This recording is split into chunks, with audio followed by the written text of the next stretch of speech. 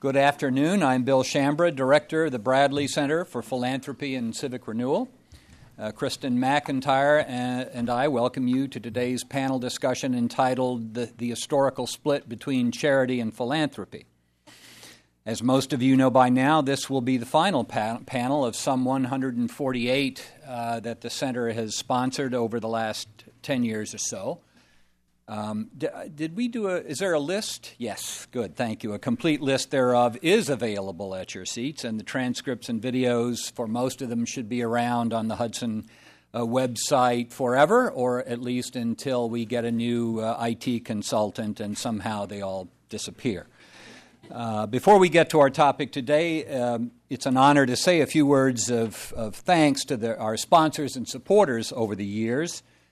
First, our thanks to the Hudson Institute for putting up with what must have seemed a bizarre and idiosyncratic focus for a public policy center. And given the way we approached philanthropy, that is, frequently from a somewhat skeptical perspective, it must have occurred to Hudson more than once that poking funders at the same time we're seeking their support probably wasn't an optimal fundraising strategy. Next, our thanks to our primary funder, the Lined and Harry Bradley Foundation in Milwaukee. Dan Schmidt and Mike Hartman are here in front from the foundation to make sure I don't walk out of the office with the furniture that they paid for. One could not have asked for a better chief backer. I was never, not one time, asked to do a panel or not to do a panel on any topic, no matter how controversial. And we did, in fact, over the years, hold panels on some topics that other leaders in the world of philanthropy assured me were better left unheld. In all their relations with us, Bradley staff modeled the principles of good grant-making that most other foundations honor in the breach, general operating support, minimal reporting and minimal metrics, and, in general, the trust that we knew what we were doing. The latitude we were afforded by Bradley is reflected in some significant grants we attracted from other foundations of a distinctly different political inclination, namely the Hewlett Foundation and Atlantic Philanthropies, to whom we are also deeply grateful. The odd bedfellows mix of funders underlined the Center's determination to bring the same broad mix to our topics and panelists. To the best of our ability, we sought genuine balance and yet a civil exchange among diverse political points of view, interests, and disciplines. This quality is becoming ever more rare in public policy generally. I think you would agree with me, and it was never much present in the world of philanthropy to begin with, so I do hope someone picks up this torch. Our thanks today is also owed to the panelists who helped us to achieve that mix over the years, some of whom are in the room today. Scott and David on our panel today have been on other panels. Stacy Palmer is here from the Chronicle of Philanthropy, who is on panels and co-sponsored a number of them.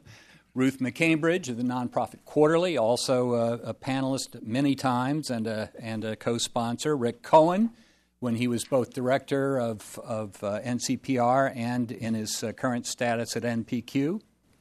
Sue Hochstetter of the Alliance for Justice. Ray Madoff, who's come down from the Boston College Law School just for this occasion. So I'm grateful to her. She's been on 2 or 3. I think Bob Ottenhoff, is he here? I think he was, yes, you've been on panels before. I know Carol Edelman has been as well. And I'm sure I've forgotten some folks or overlooked someone, but anyway, our gratitude to those panelists. Finally, we owe immense gratitude to, and I think a round of applause for the two people who did all the heavy lifting for the center while I posed as the director, namely Kristen McIntyre, currently assistant director, and is Krista here? She was trying to... Yes, there she is, Krista Schaefer-Rogers, her predecessor at the Bradley Center. As I say, they are the ones who did all the work, and we certainly owe them, I think, a round of applause.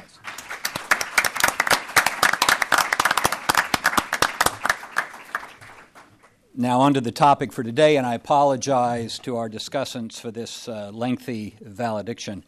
The notion that philanthropy is somehow different from and better than mere charity is, as the essay before us today points out, perhaps the central orthodoxy of the modern American foundation. The urge to do more than put Band-Aids on problems, but somehow to resolve them at their source, was the founding aspiration of the first great foundations of the 20th century, and still today fires the imagination of so many wealthy newcomers to philanthropy. It has certainly spawned our favorite cliches in the sector, ranging from the piscatorial, teaching a man to fish rather than giving him one, to the neonatal, not being satisfied with snatching babies from the river, but sending someone upstream to figure out who's putting them there in the first place. That latter cliche about going upriver overlooks the distinct possibility that the person dispatched upriver will get hopelessly lost in the riparian undergrowth and won't be available to do either charity or philanthropy. At any rate, there can be no more appropriate way for the Bradley Center to exit than to turn our attention to this central distinction between charity and philanthropy, which has been implicit in so many other panels. For that purpose, we were pleased to be able to persuade Ben Soskis to apply his newly minted history PhD skills to that issue in the monograph before us. The monograph is a fitting companion, I should add at this point, to Martin Morse Worcester's indispensable Bradley Center product, Great Philanthropic Mistakes. To help us explore this charity-philanthropy distinction, we're pleased to welcome not only Ben himself, but also Patty Stonesifer of Martha's Table and formerly of the Bill and Melinda Gates Foundation, David Hammack, an historian at Case Western Reserve, and finally Scott Walter of the Capital Research Center. Not in that order, but those are the folks that we're going to hear from. And Ben, we'll hear first from you, and you can either stay there or come up here. Good. All right. Great. Well, first, I want to thank Bill and Kristen again and the whole Bradley Center for supporting this research and for hosting this event. I've been in the audience for many of these, and I think we can all agree that this is really one of the few places where you can get critical and respectful dialogue on philanthropy in the nonprofit sector. So it's a real honor for me to be up here, though something of a bittersweet one because I also realize that I will not have a chance to be out there again. So I think it's fit for us all to give Bill and Kristen some acknowledgement now of the terrific job that they've done. It's a real resource. So.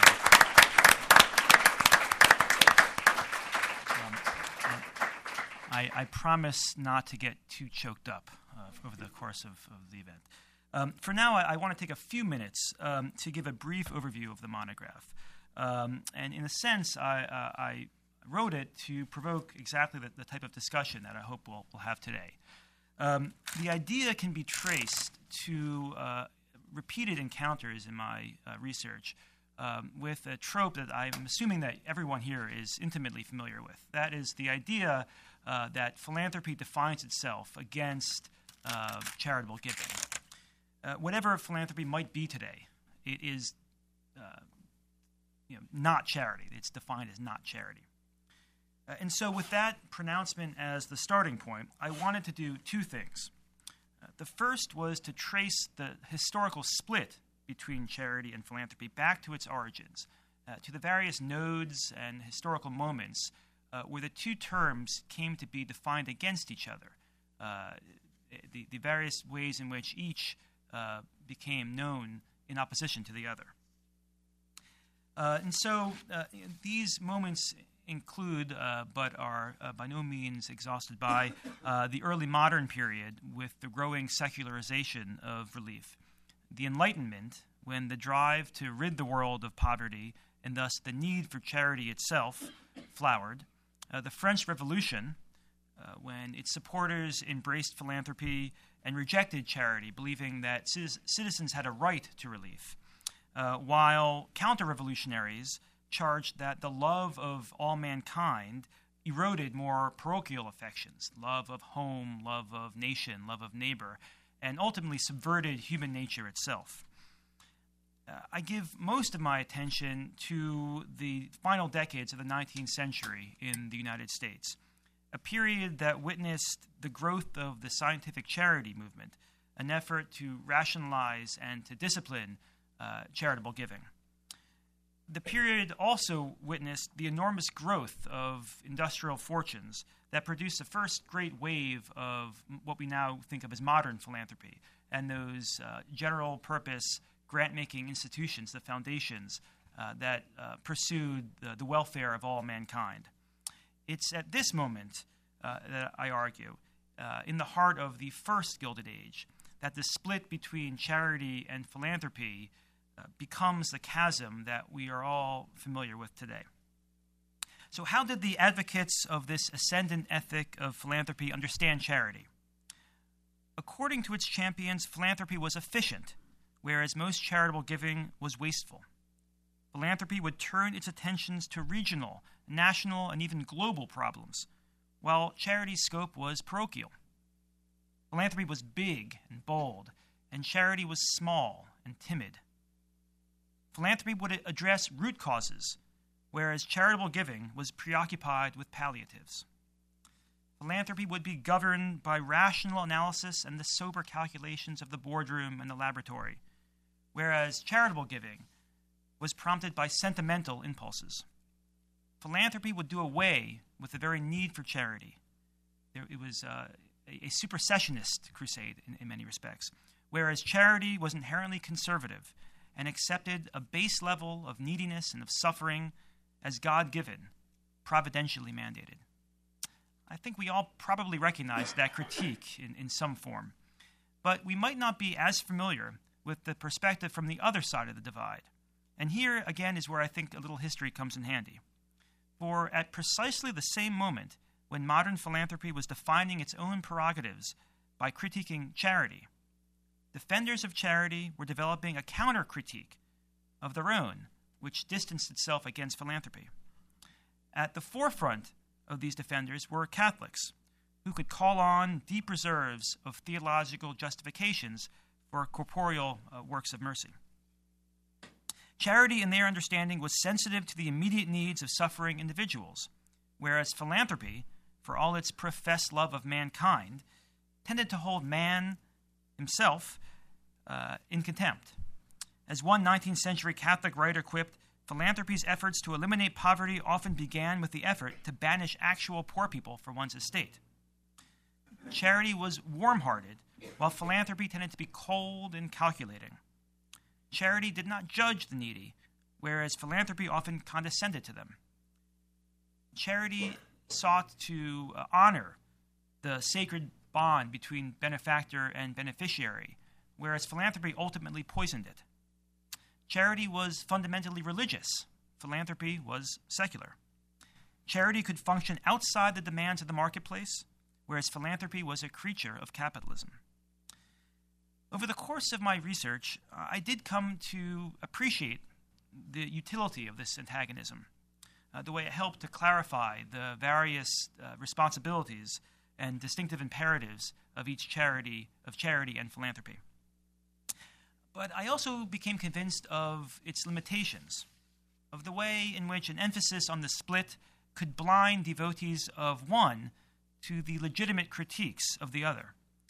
I became convinced as well, and I think the historical record confirms this for me, that both charity and philanthropy were stronger, were more secure, more responsible, when they were braced and buttressed by the challenge the other offered. And so I didn't just want to utilize history to illuminate the split between charity and philanthropy. I also thought that history could instruct us in how we might bridge that divide. And at the turn of the last century, these bridges were well traveled. A core of pioneering philanthropists acknowledged the rebuke represented by charity, while some of the age's most devout defenders of charity recognized the value of philanthropy's critique. Each did not deny the tensions between charity and philanthropy, but sought to cultivate them, to turn the two moral imperatives into productive, if wary, partners. I focused first in the monograph on the leaders of the charity organization movement, which had its start in England in the late 1860s and took root in the U.S. by the end of the following decade. The charity organization movement dedicated itself to eradicating the scourge of indiscriminate giving and supplied many of the theories of giving that informed the early modern philanthropists. Rockefeller was a major funder. One of the early founders of the Russell Sage Foundation was also a leader of the movement. Charity organization harbored a pronounced repressive strain, and its early efforts emphasized the weeding out of undeserving applicants for relief and the exposure of charitable frauds. But the suspicion of traditional almsgiving had a more progressive bent and ultimately led to support for broader societal and environmental reforms that eliminated the need for charity by addressing the root causes of poverty, to the work of what became known as scientific philanthropy. At the same time, the leaders of the movement insisted that their true aim was to rehabilitate true charity, to rescue the charitable relationship from the indignities of anonymous urban life. They championed the use of friendly visitors, volunteer men and mostly women, who would call upon the poor in their homes and, besides performing a thorough investigation of what they found there, would also develop a close and personal bond with their charges. These visitors would provide an essential counterweight to the professional and bureaucratic callousness which could afflict the movement. There were strong paradoxes and tensions between these positions, which most of the perceptive leaders of the movement appreciated, and I should note most modern historians have lit upon. But these leaders seemed willing to accept the tensions as the price of resisting the popular notion that philanthropy and charity were ultimately antagonistic. Mary Richmond, for instance, a leader of the movement and one of the founders of professional social work, pushed back against those who saw what she called wholesale and retail reform as incompatible ends. She complained about the ardent reformer who insisted that an hour spent writing a letter to a senator lobbying for progressive legislation would do more good than days spent in retail service working for the immediate needs of the poor. After all, she argued, those who had come in close personal contact with the suffering of the poor were 10 times as likely to write that kind of letter in the first place. At their best, charity organization proponents recognized the value of seeing both charity's limitations, and thus the need for philanthropy, and charity's essential promise. In the words of the movement's first historian, which I chose as the title of the monograph, they understood that the end and aim of all charity is no charity, and in another sense, the end and aim of all charity is more charity. It's a motto I think all of us would do well to ponder.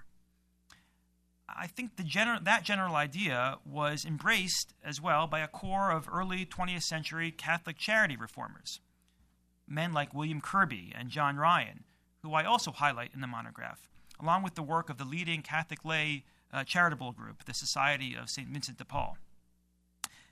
They insisted that Catholics must not sheathe Catholics' critical power and must continue to call out the dangers of a reliance on secular philanthropy. But they also pushed their co-religionists to expand Catholic charity's individualistic orientation, to address broader societal conditions, and to endorse reforms such as unemployment insurance, minimum wages, and the regulations against child labor. These reformers acknowledged that an embrace of the providential nature of poverty, which allowed for the blessings of charity, could mask unworthy reactionary tendencies. The leading journal of the Catholic charity reformers, for instance, banned invocations of the biblical dictum, "The poor you will always have with you," which frequently accompanied defenses of Catholic charitable giving, arguing that it promoted, quote, bad logic, bad social philosophy, bad exegesis, and bad apologetics. The reason why I thought it was so important to focus on these bridge builders of the past was that the distance today between charity and philanthropy now seems as wide as ever, and in part because in so many intellectual provinces, philanthropy seems to be the only legitimate paradigm with which to engage voluntary giving. Philanthropy's status and supreme confidence has been bolstered by a faith in market-based approaches to social ills, by the spread of an entrepreneurial ethos that fuels big, ambitious schemes of social uplift, and by the concentration of wealth that has provided men and women with the resources to make good on those ambitions. But those ambitions rarely take in the more modest promptings of charity. As one study from the Indiana University Center on Philanthropy has recently suggested, the wealthier a giver, the less likely he or she is to donate charities directed towards meeting the basic needs of the poor. As I suggested before, I think this gap between charity and philanthropy is a real problem for all of us who care about the sector, since each has so much to learn from the other.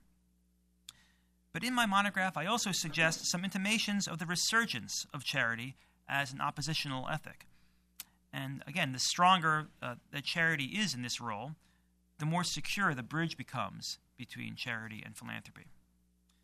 The recent pronouncements of Popes Benedict and Francis, for instance, in which charity stands against the excess of the bureaucratic state or of the deified market. The Great Recession has also sparked another rediscovery of poverty and has led some philanthropists to direct funding to social service organizations, and has led many nonprofits to couple social service provision with advocacy work. An ethic of charity has provided an alternative framework for some seeking to check the advance of strategic philanthropy, one that counsels a measure of humility and calls for more openness to the perspectives of grantees and less assuredness of foundation infallibility. Admittedly, the monograph did not dwell on how this, what I call this wary partnership between charity and philanthropy would look like in practice. And I'm interested to get your thoughts on that today. But it did end with an individual who is doing her part to cultivate that partnership, and that is Patty Stonesifer. I'll let her speak more about her move from the Gates Foundation to Martha's Table. But one point that I wanted to make now, and I do make in the monograph, is that in the press, this transition was often described as a sort of rebuke or a repudiation. But I think if you paid attention to how Patty herself described it, it was not, or at least it was not mainly that. It was more like a mediation. She had taken lessons that she learned at the world's largest foundation and would apply them at a local food pantry and family services organization. In other words, she was demonstrating in her own commitments that it was possible, without too much strain, to seek more charity and the end of charity at the same time. Thank you.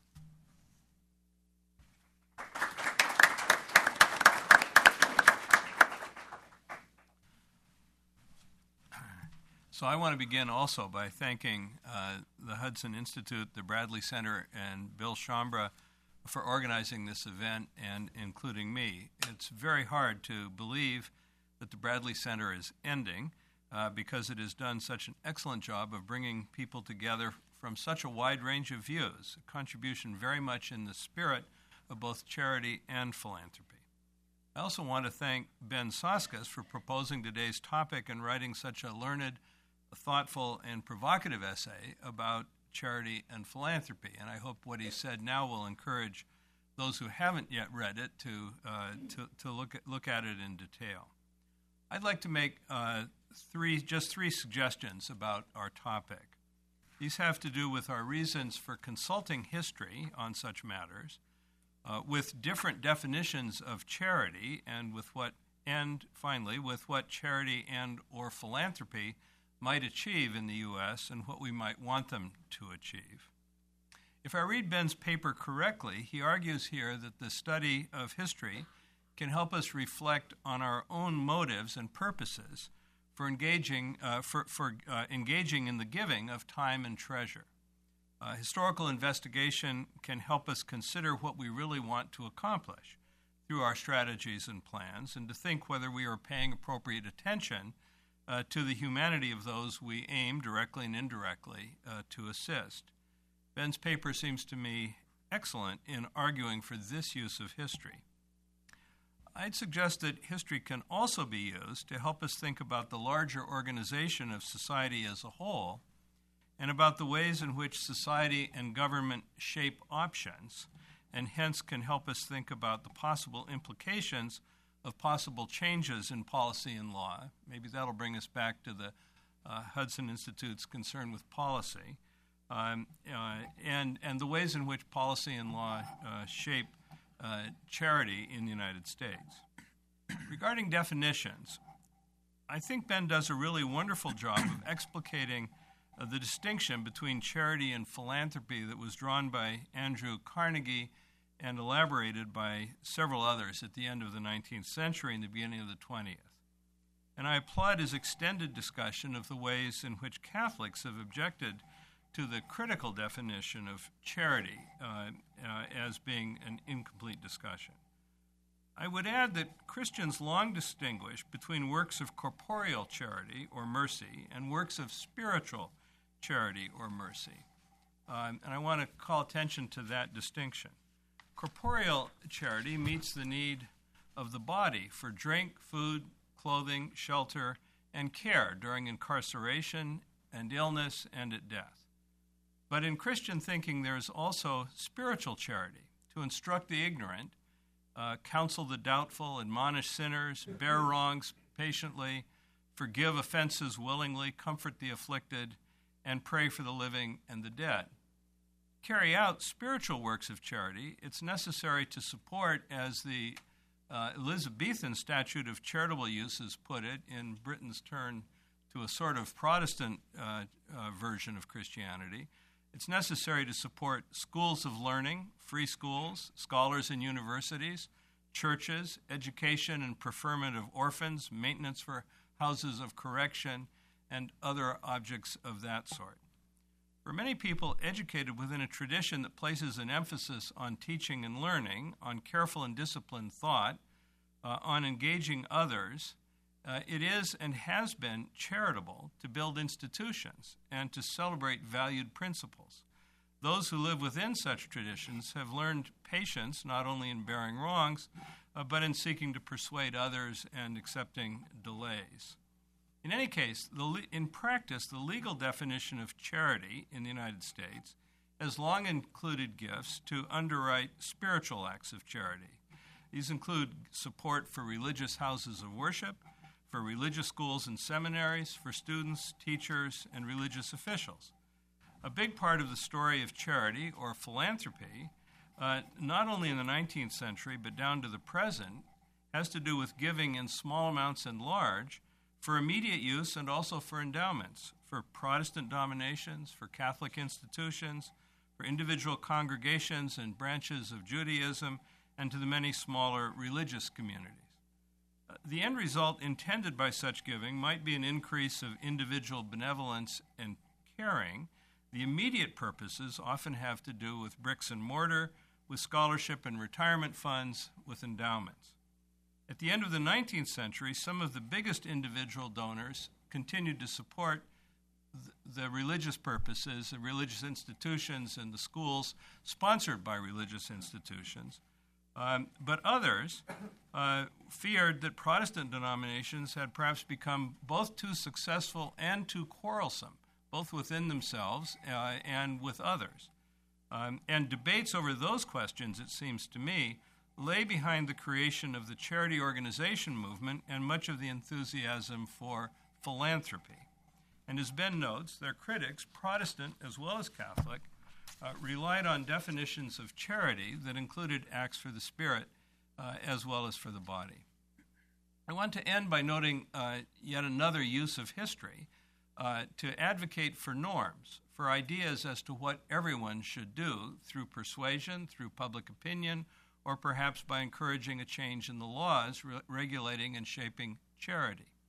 It seems to me, and that's been a lively topic in recent years, it seems to me that in the U.S., the First Amendment has been the cornerstone for charity and philanthropy, and that by emphasizing the ideals of separating church and state, allowing freedom to believe or not to believe, to speak, to publish, to advocate, U.S. law has militated against establishing any single orthodoxy. The result has been what can be seen as a glorious confusion or a cacophony of voices. Among the positives, we might perhaps count America's ability not only to develop multiple religious movements, but also to contain and limit religious conflict despite the variety and often strong disagreements among those committed to different faiths and philosophies. Perhaps we might also attribute to that sort of freedom the vitality and success of many of the congeries of institutions in the United States, including our contending and far from satisfactory colleges and universities. If that sort of reading of history is valid, then we might ask whether efforts to establish any single standard for charity or philanthropy, or for the laws that regulate and govern those practices, would be a good thing.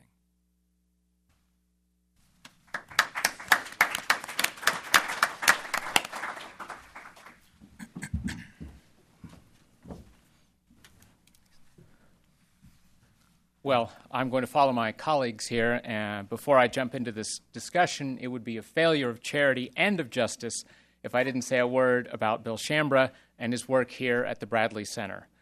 Bill has given generously to all of us and the entire nonprofit sector from his own intellect, but he's also given us something painfully rare in this sector, and that is thoughtful criticism and serious debate.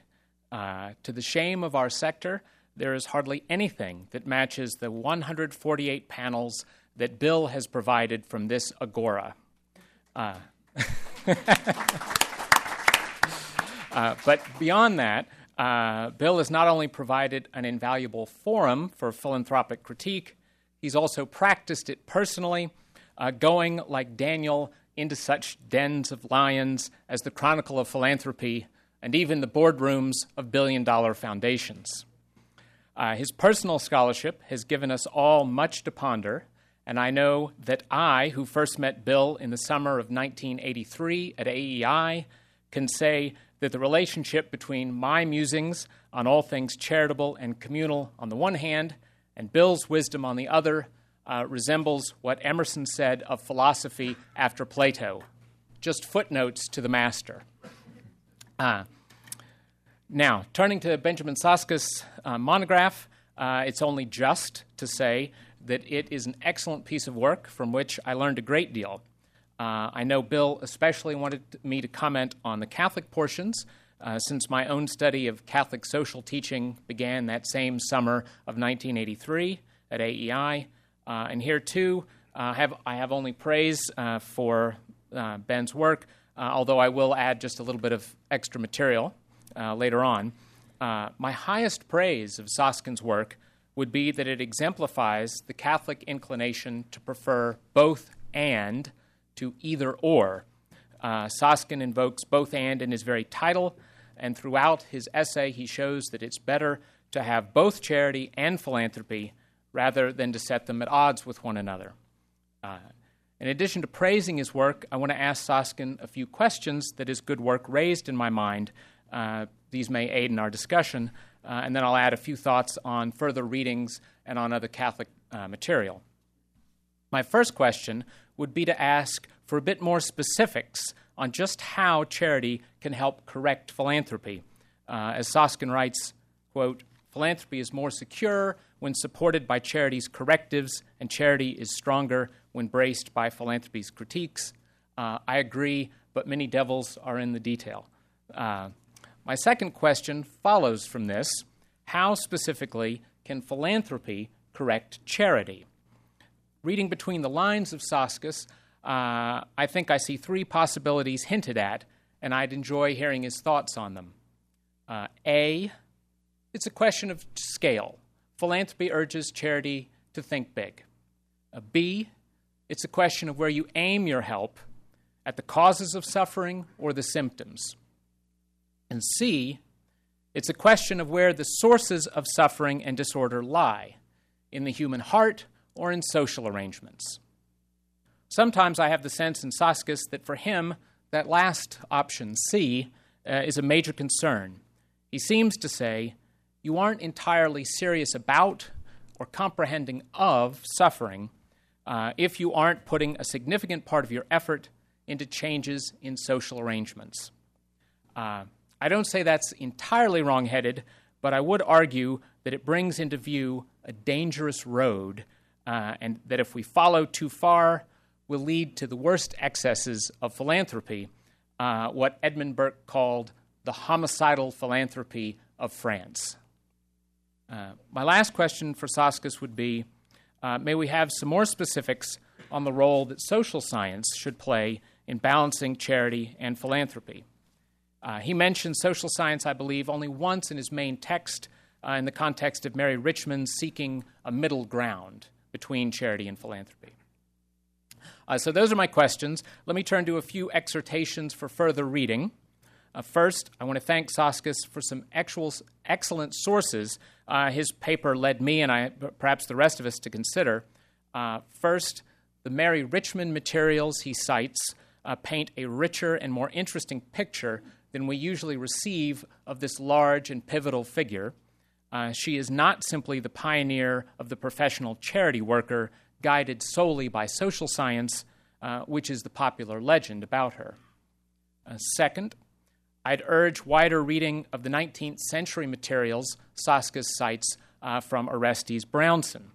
Even an overzealous Catholic like myself, who for some years received his salary from a nonprofit named after Brownson, hasn't read widely enough in this important Catholic convert and pioneer. Brownson has a taste for the polemical, but he is a deep thinker and a provocative observer of America. Let me recommend a few other readings which Soskis lacked the space to explore or that go a bit afield from his focused topic.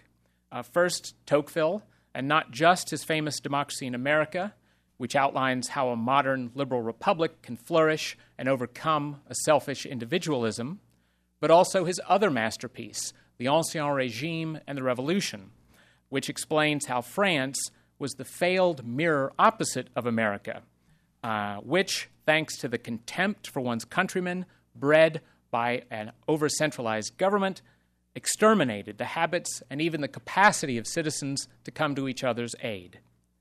Another important Tocqueville reading is his brief memoir on pauperism, which was reprinted some years back with an invaluable introduction by Gertrude Himmelfarb.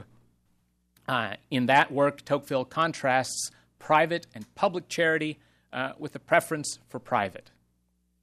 And speaking of Himmelfarb, no one interested in our topic should fail to read her two great histories on that topic as it played out in Britain, both before and during the period that Soskis covers in America.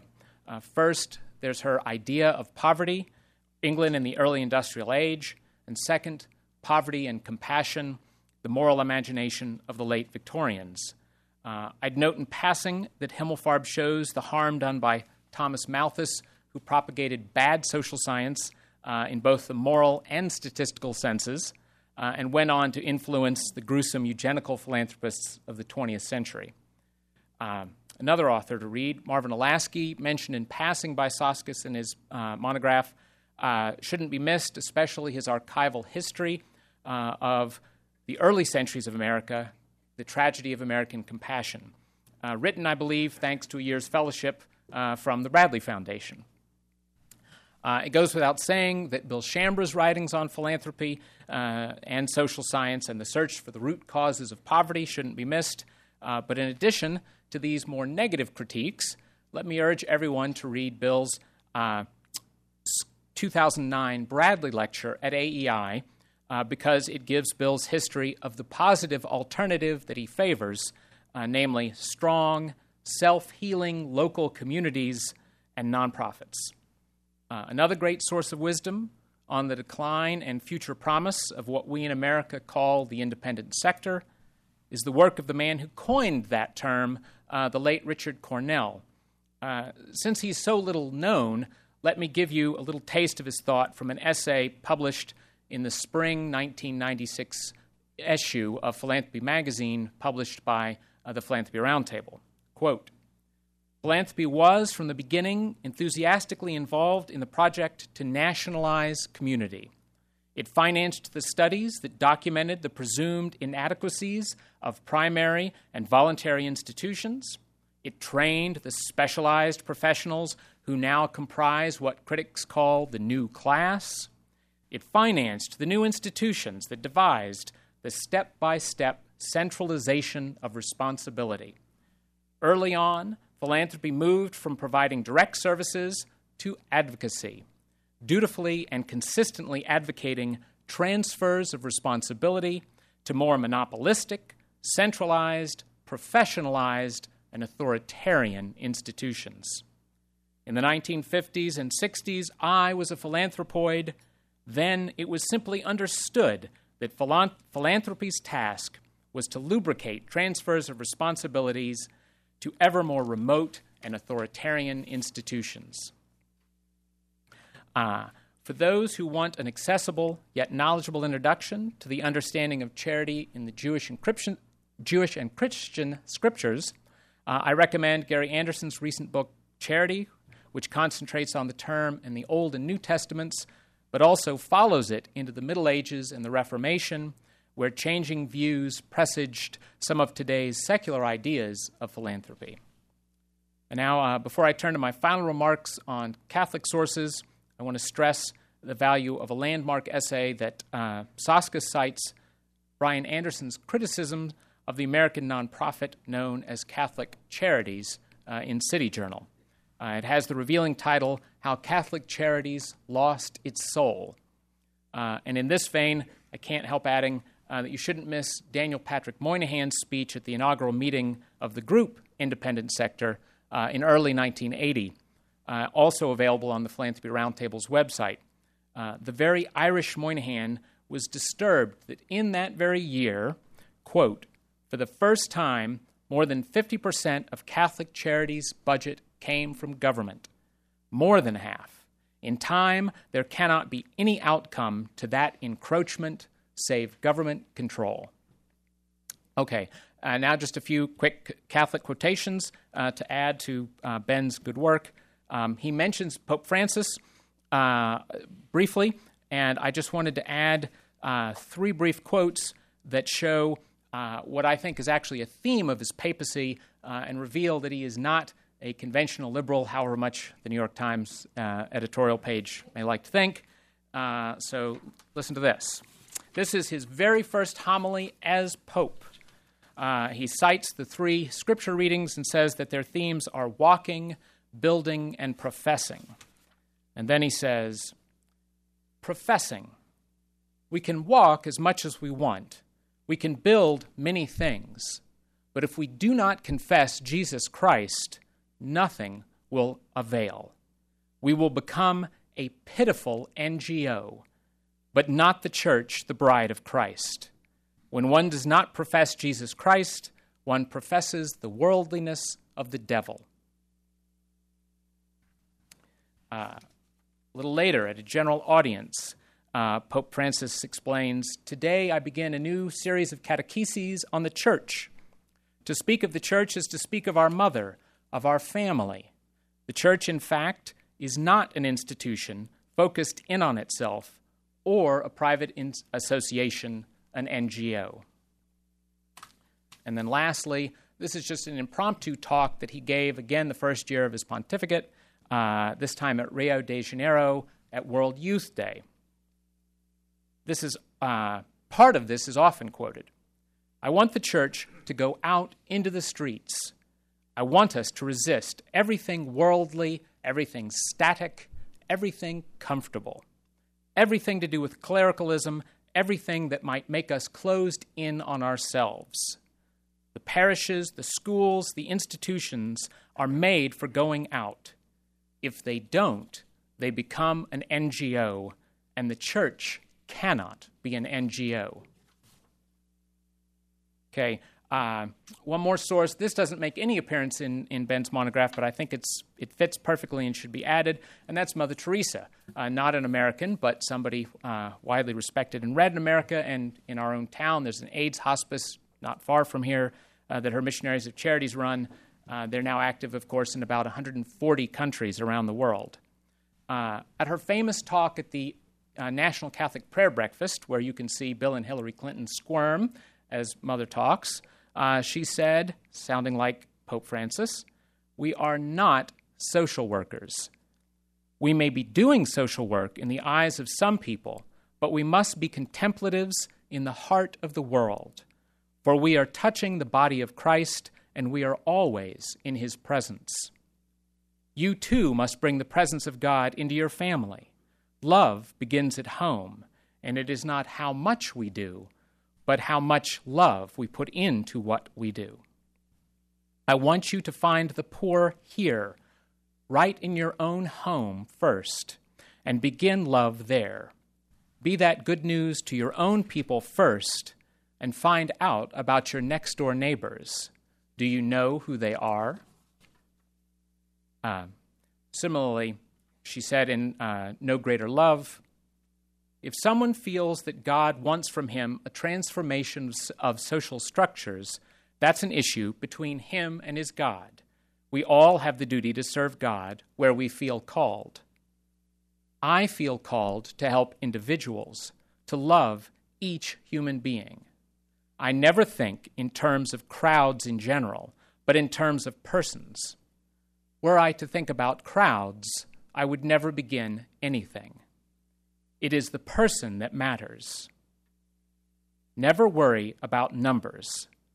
Help one person at a time, and always start with the person nearest you. That's a daunting challenge to each one of us, each and every day, and it is not a final solution to the problem of suffering. But history has given us reason to be fearful of final solutions. Thank you.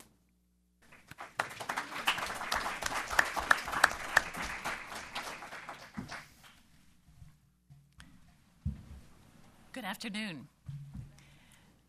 I asked to go last because I am the one that doesn't have the academic underpinnings to this work, but I've been well informed and well supported by those who do.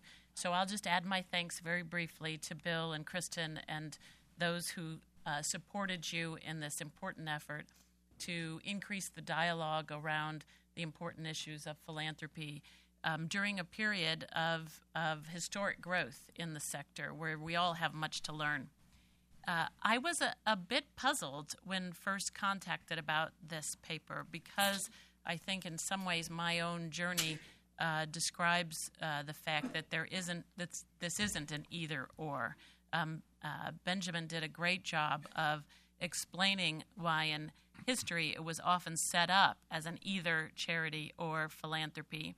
But I think in practice, we've seen a lot of people that have made the journey from one to the other or who have used their abilities up close with what you might call charity to inform those back further in the system with what you might call philanthropy. And my own path to this day as today is one that started with 20 years in the business sector.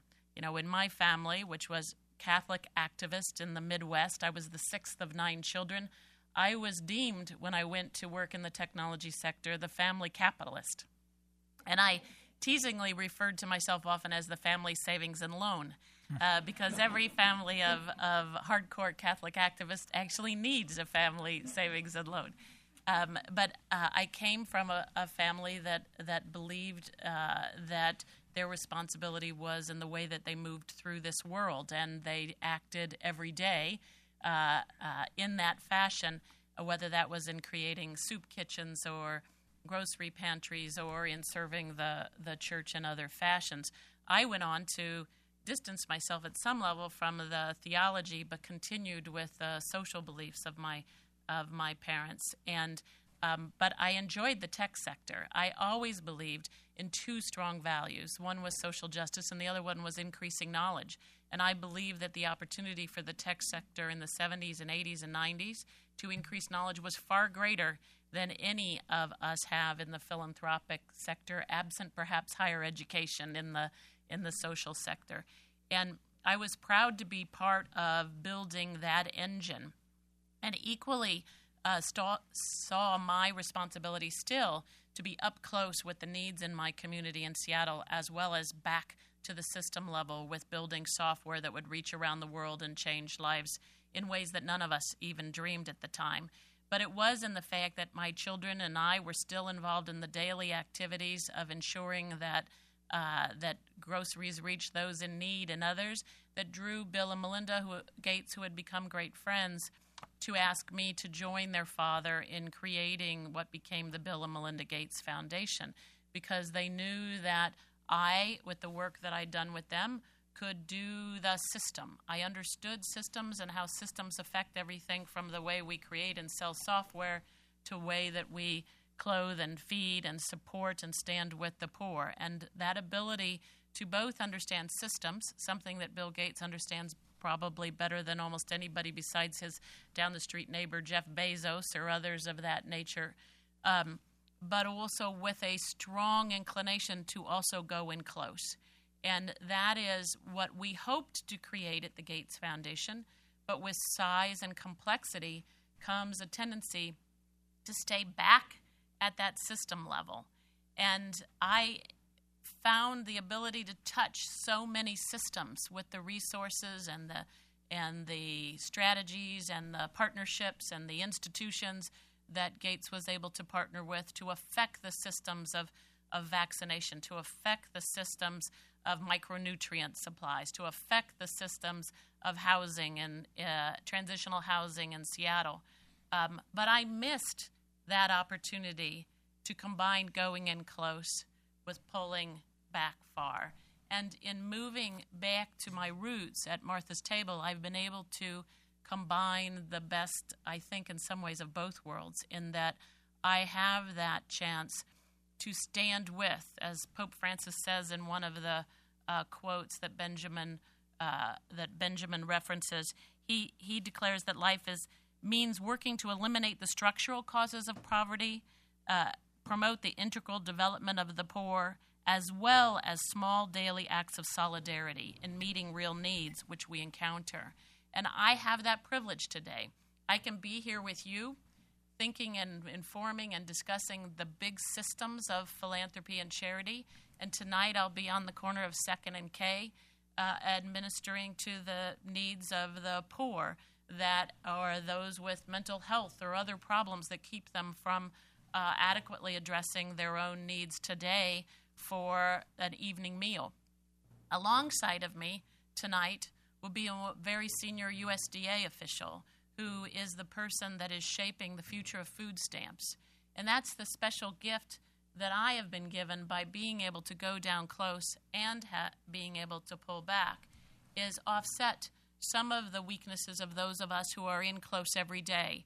We are so good at the solidarity, at standing with the needs, but we sometimes don't have the luxury of stepping back to understand and reflect the way we're doing today.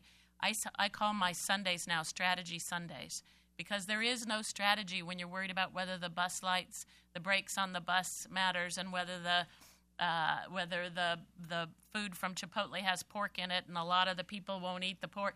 The needs of these frontline organizations can be overwhelming, and we need to encourage those who are up close to be able to spend the time and invest the time and give them the resources to reflect, to bring others close to the issues, and to build up the voices of those who have the issues. And that is one thing where when you ask the critical question, which is how can philanthropy offset charity and how can charity help correct philanthropy, one of the things we really do need is, instead of talking to philanthropists and charitable givers, is to actually hear directly from those who we are talking about here.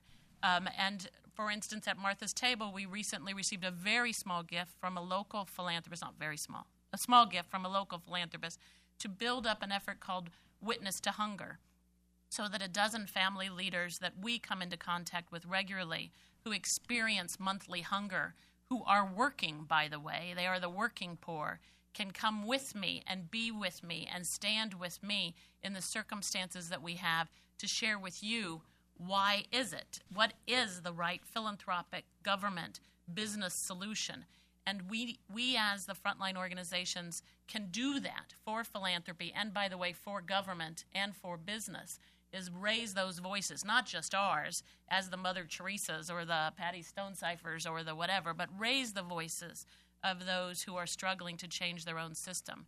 And then for those back to the system, I appreciated that Ben understood that when I said I'd had enough white papers and PowerPoint presentations to last a lifetime, the fault of those who work primarily in philanthropy is this issue of bureaucracy, and standing back often keeps you away from understanding what are the rocks in the pockets of those you serve. And I'll use a very good example, which is in looking at changing agricultural productivity. One of the one brilliant philanthropist gave money to develop a new form of bean that would be much more robust, produce much bigger crops, and rolled it out, and 3 years later didn't understand why no one was using it. And the answer is it takes 4 times as long to cook it, right? But by not standing with, and the time for cooking was more important than the time for planting because the women were doing the planting. So the likelihood of being able to invest that in the cooking was an improper trade-off. And that's why we need to invest in those that are the front line, that are truth tellers, that are clear, that will measure, that will tell, and that will speak truth to not just power, but to all those who have an investment. At the same time, make sure that those who have the wealth to affect the system are learning directly from those in need and the organizations that serve them. So I think that is my role today, is to be that person who's down close, and I have the privilege of also seeing the system. So I thank you and everybody on the panel.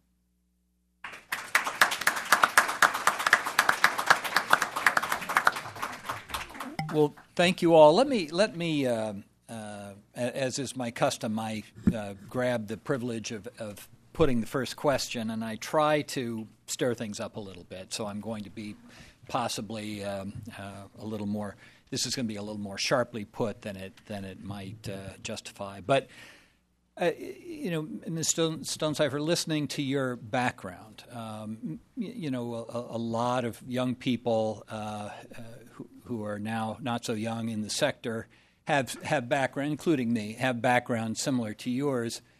One of the imbalances, though, I think in this question and in philanthropy today is, young people are now going to institutions of higher education, coming out of service programs in which they get a particular kind of understanding of what service is about. They go to institutions of higher education where they're encouraged to enter into, let's say, studies that are more concerned with the systems, right? I mean, this is if you're an aspiring and ambitious young person, you're not absorbing Catholic social thought at the feet of your parents and in a large family. You are, in fact, learning about systems and learning how to manipulate the systems and learning how to, breed a bean that will be so much more effective than all the beans out there in the world. And they never encounter anyone along the way who will say to them, right, the women, who are going to be cooking this bean, don't want it, And this has struck me in the course of the last 10 years as being a problem that's getting worse. I mean, we can talk about the balance between philanthropy and charity, and I know, Ben, you talk about some hopeful signs, including Ms. Stonesifer's career, and I think that's absolutely correct. But for young people today coming up, isn't the aspiration to go into, to go from Harvard to the staff of the Gates Foundation, the Rockefeller Foundation, whatever, and be the person who manipulates the systems, right? Because that's where, you can justify it to yourself by saying, well, this is obviously where I can do the most good. But in fact, of course, there's something of a power trip about that, right? And I just wonder, can we really be hopeful about this? Is there really a kind of a return to the charitable critique, which was strong earlier because of the historical institutions that resisted it, resisted philanthropy? But I don't know that it's there anymore. Anyway, so I'm just, for everyone, what do you think about that? Isn't there, in fact, a radical imbalance on behalf of the philanthropic as opposed to the charitable? Well, I do think, the attention given in the last 10 years to big new philanthropy is appealing, and there's certainly a large group of people that want to be part of that. It's nice to give away money, right? But the much bigger group that I see, and you all would know statistically, is young people as makers, young people as trying things, whether they're creating a baby food company, but part of their idea is that part of that baby food goes X, or they're doing programming all day but doing social code work for organizations like Martha's Table at night. We have 10,000 instances of service. If we could absorb all the creative ways that young people want to serve by fixing the roots of our vans or by changing the ways that we, what is the Uber of food matching between surplus and a need, they don't draw the bright lines that we've drawn here between charity and philanthropy. They are socially engaged and see social engagement, whether they're a bond trader or going to work for the Gates Foundation or working at the Hudson Institute. The entwined nature of social change and daily activity, just for me, I don't see these young people making the bright line. I would say so. I do think there is an imbalance. I think it is possible that the kind of social enterprise discourse sometimes incorporates elements of direct personal contact with the poor. But I agree with Bill that the balance is probably shifted, at least in the ways people think about the sector and in the ways that the leaders of the sector talk about it, are the ones who get the most ink. Philanthropy is the dominant paradigm now. My answer to that, I think, betrays my own academic background, which is one way to address that is to have a little more historical imagination. New philanthropy is one of the oldest things there is. Philanthropy is always saying it's new, but I think this obsession with newness is linked to some of the lack of engagement with other ways and other means, other modes of thinking about the responsibility to do good. And so maybe because it's what I've been trained in, I do think that encouraging people in the field to think a little bit about what has come before, what's worked and what hasn't worked, gives a sense of humility or a certain degree of modesty that balances some of the excesses of the philanthropic mindset. I should say, though, that I'm not I think that those ambitions and that hubris does have its place as well. So you don't want to completely eliminate it. I think the main goal is to find a balance, a way of kind of communicating between these two modes of thought. And I think that history is at least one way of doing so. Yeah, David, you. I'm not sure how to respond to such a large question as what are young people. What's wrong with young people today? Kids these days. I don't mean to rock and roll music and all that kind of stuff. Right. Yeah. It's a long-standing concern. I can mention a couple of concrete examples. One of my PhD students had a daughter who was really bright and capable and went to Yale, and then she was born in China. And she used to go back to Beijing and teach her grandparents' colleagues' children English in the summer and then come back. So she was sort of extraordinary background. So after her first year at Yale, she went to China for a summer. And she went to a place in the west of China and was associated with a university where they were trying to introduce new crops. And she immediately saw that the guys at the university were guys, and they wanted to talk to men, but it was the women who actually planted things.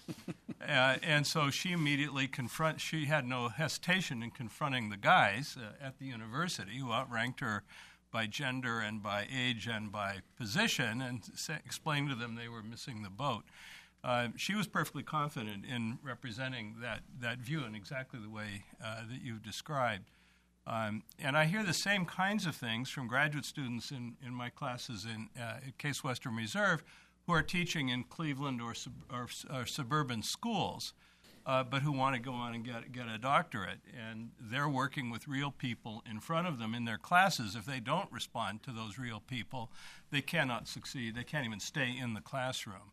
So I think one of the questions that your question raises is whether as a society we're paying enough attention to people in those kinds of situations and talking about the satisfactions that they can get and also as Patty Stonesifer is saying, giving them the opportunity on the weekends to reflect on what they're doing. And I don't maybe that's something that could call for more attention. But what do you do? How do you distribute resources? I mean, that's the big system question. There's never enough resources to do everything. So. Whenever a young person asks me about getting a job in philanthropy, I tell them to follow where the money goes, not where the money's given away.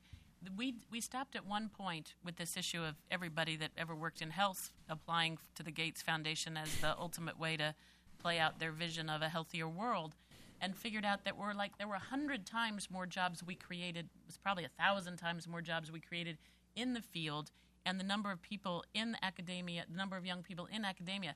The math is totally outside of the philanthropy as these large organizations begin to distribute. So the best way to get a good job in the philanthropic world in most of these organizations is go do a fabulous job someplace where you actually really do learn something. So I don't actually think I hope you guys are wrong. I don't think the elitism, I think most philanthropies are taking seriously about the need to keep having fresh water, new people coming in that bring different perspectives. It seems to me a critical answer and part of the reason that I left when I did. Yeah. So how would you explain the small amount that philanthropy spends on direct social service to the poor? I think people are afraid. I think that by the way, it's not a small amount of dollars. It's a small amount compared to the bricks and mortar institutions where no one ever is embarrassed by that new computer science building or the wing of the X, right? You're just not embarrassed by that. But there is some concern that the dollars given to Martha's Table for feeding the poor tonight are going to be gone tomorrow. And then what is there then? Am I making the right decision? Is it the right choice? And I think that's a legitimate question for people to ask, which is this the right place in the system for me and my dollars and my energy to intervene? That said, I do think we could tilt that. There's only so many opera halls we need. We've determined that, right, with the recession, that some of them weren't needed that were built. And I think we do need to make sure that the social service area is a good and hearty place. And one of the things that's happened over the last decade that philanthropy caused to happen at the front line was going from measuring what I call seats and sandwiches, which is what we measured at Martha's Table, to measuring reduction in food insecurity or in what happened with literacy attainment as opposed to attendance. That those things really matter, and that increases, I hope, philanthropists' willingness to put real bucks behind it if they can see that the system actually changes with the investment. Scott, do you want to get it before we go to the audience? Do you want to? Well, I don't have much to add to that.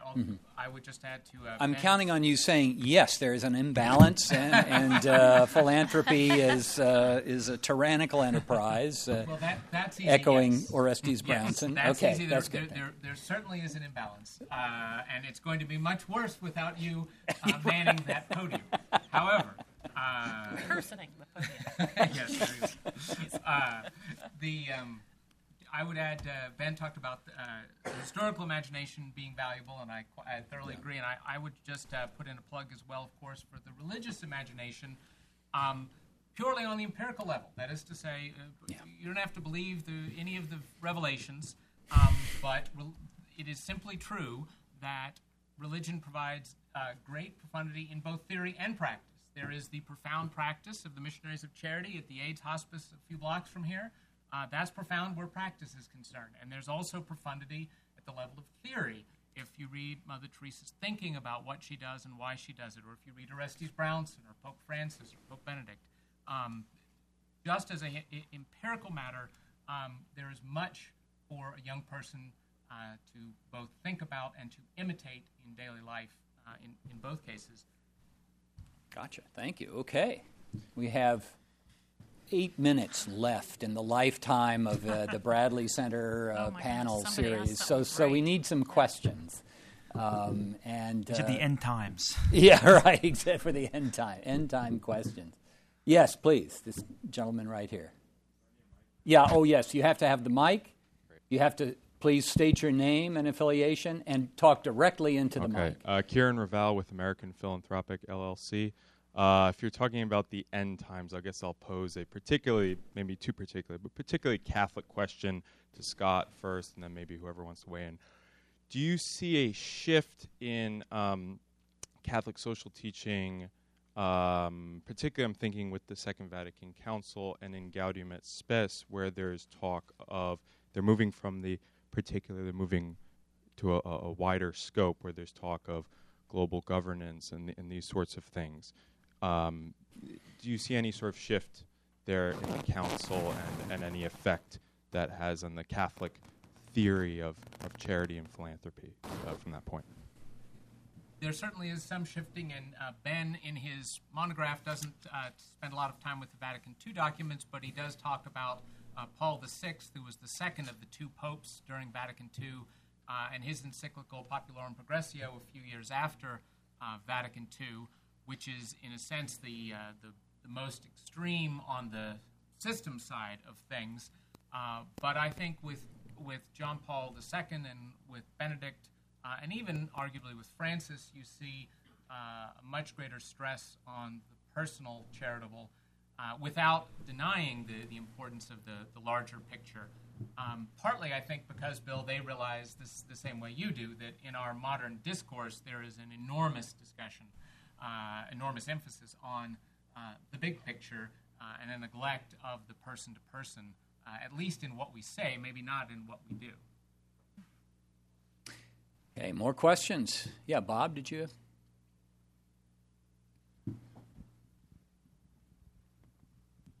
Yes, Bob Woodson, Center for Neighborhood Enterprise.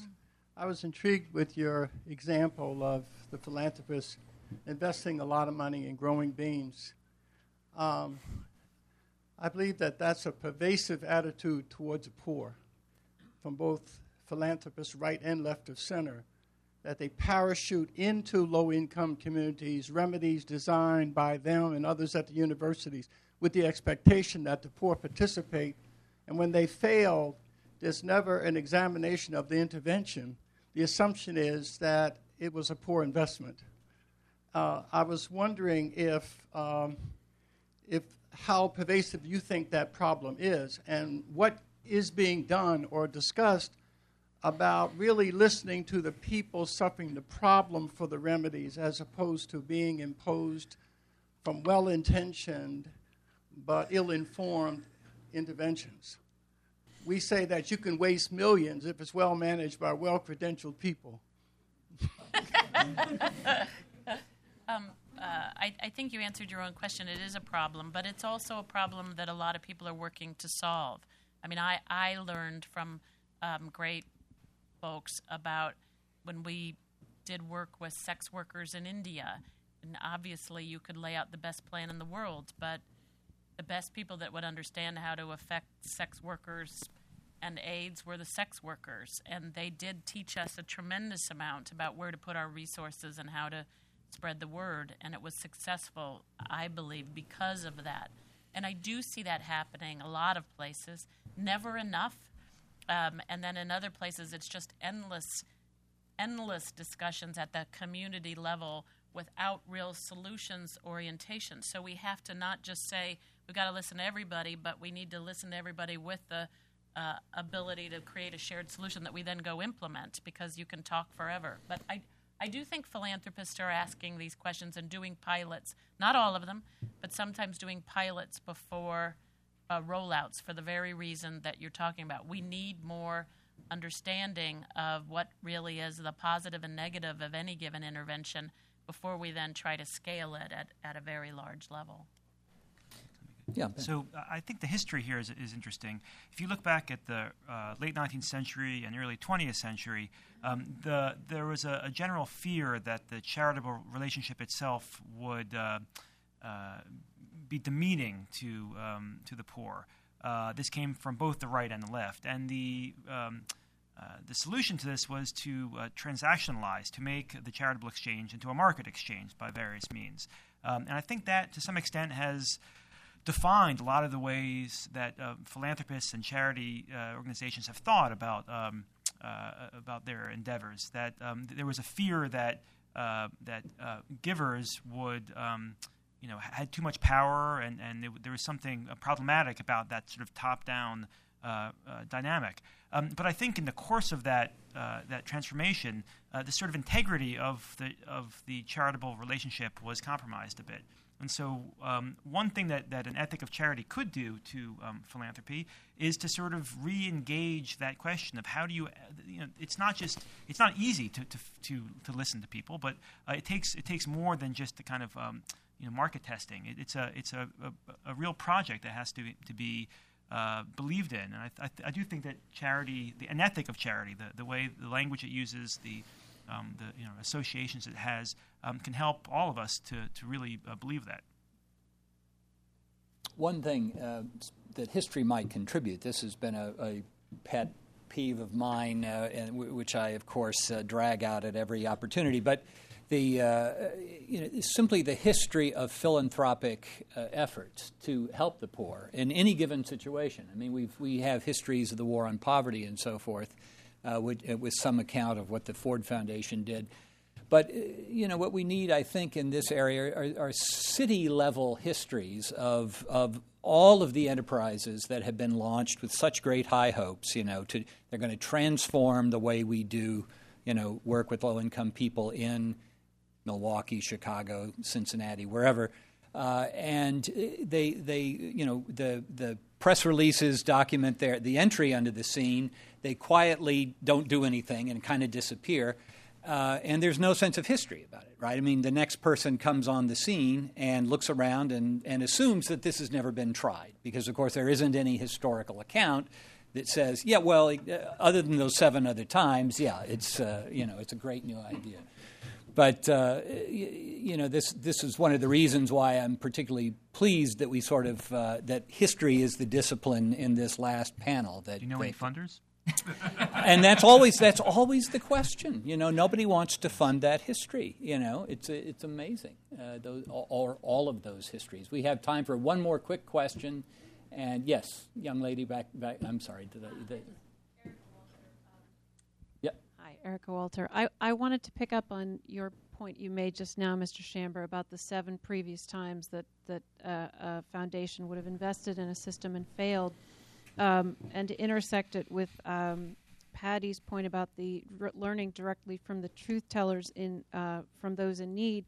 What happens when we don't pay attention to the truth tellers and we continue as philanthropists to fund a bankrupt system, say like the public schools, where people like Taylor Swift, who just announced that all the profits from her latest single are going to go directly into the New York City public school system, or whatever public school system you like, the Walton Foundation, etc. I mean, we keep that issue in particular. We don't seem to learn the lesson. We keep funding it, and we're not listening to those in need, who are the children, who are telling us in various ways the system is failing us. But what are we? As philanthropists, we continue to fund it.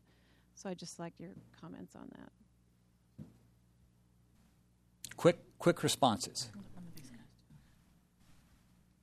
Well, the history of the Annenberg Challenge, which is the most famous funding disaster of this particular sort, namely of public education, that has been chronicled somewhat by the Fordham Institute in several of the cities where it was tried. Very, very little came of the $1 billion that was sunk. Well, and honestly, that was using Taylor Swift as an example. Unfortunately, a lot of those big the media likes to cover what is new, especially if it's associated with a bright light's name. It would be great if 5 years from now you tried to measure whether, first of all, did that money go and did it have impact, and that somehow that knowledge would be seen. I do think it's one of the beauties of current technology is that information will be accessible. I can guarantee you someone's going to ask and follow that question, and that hopefully future philanthropists, future Taylor Swifts will wonder whether or not that mattered. Now, first thing they may wonder is how many Google hits did I get on that announcement today, right? And then, but let's presume good intention and say that she really also wants it to affect children's lives, and that should be knowable with the level of transparency and interactivity that we have. I'm optimistic that more of our lessons, as long as we have opportunity to reflect on them, more of our lessons will be knowable in the future. More of our histories. There isn't much that Gates is doing that someone isn't obsessively tracking right now, right? Well, that's a good thing when that much money is in one place. It's a very good thing. And, they don't think it's a good thing from day to day, and I'm sure I didn't when I was the one in charge from day to day. But over the long arc of history, that's going to be a very good thing. Yeah, John. Yeah, I wanted to just John gets the last question since he represents Hudson, which has put up with the Bradley Center for so many years. Well, I actually wanted to take that in a different direction. I wanted to take this opportunity on behalf of Hudson, my colleagues here at the Institute, to thank Bill and his partnership with Bradley and his colleagues.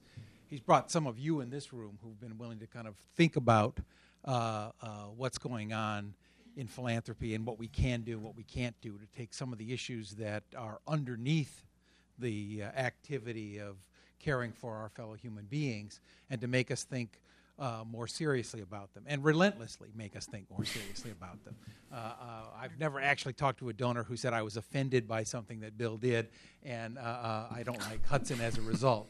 They may be offended by it, but I think his intelligence, the kind of people in this room that he's brought to the fore and create the questions that everybody knows is serious if they're thoughtful. I want to thank him. And I've also, this panel has made me think about the contrast that he's insisted on bringing correctly to this. And far be it from me to take a different track from Taylor Swift, but I can't help but in this season think of It's a Wonderful Life, where the measures are not the measures that you think of in kind of quantitative philanthropy. The measures may be the changes in people's lives that are the most profound, but are not measured and aren't even seen. So Bill's made us not forget that, and I believe that is a great service that it is sad on this day to think will not be as frequent, although I still have hopes of enticing him back for occasional out-of-retirement tours on the topics that'll still be enduring. But thank you, Bill, for what you've done for all of us. Thank you.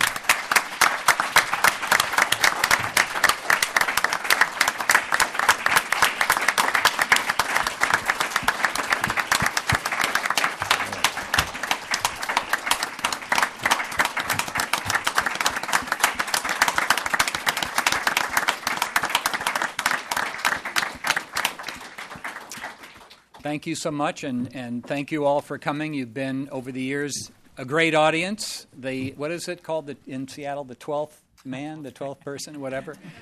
Couldn't have done it without you. From Seattle. Yeah, that's right. Turn to the guy. Right, yeah. Okay, thanks very much.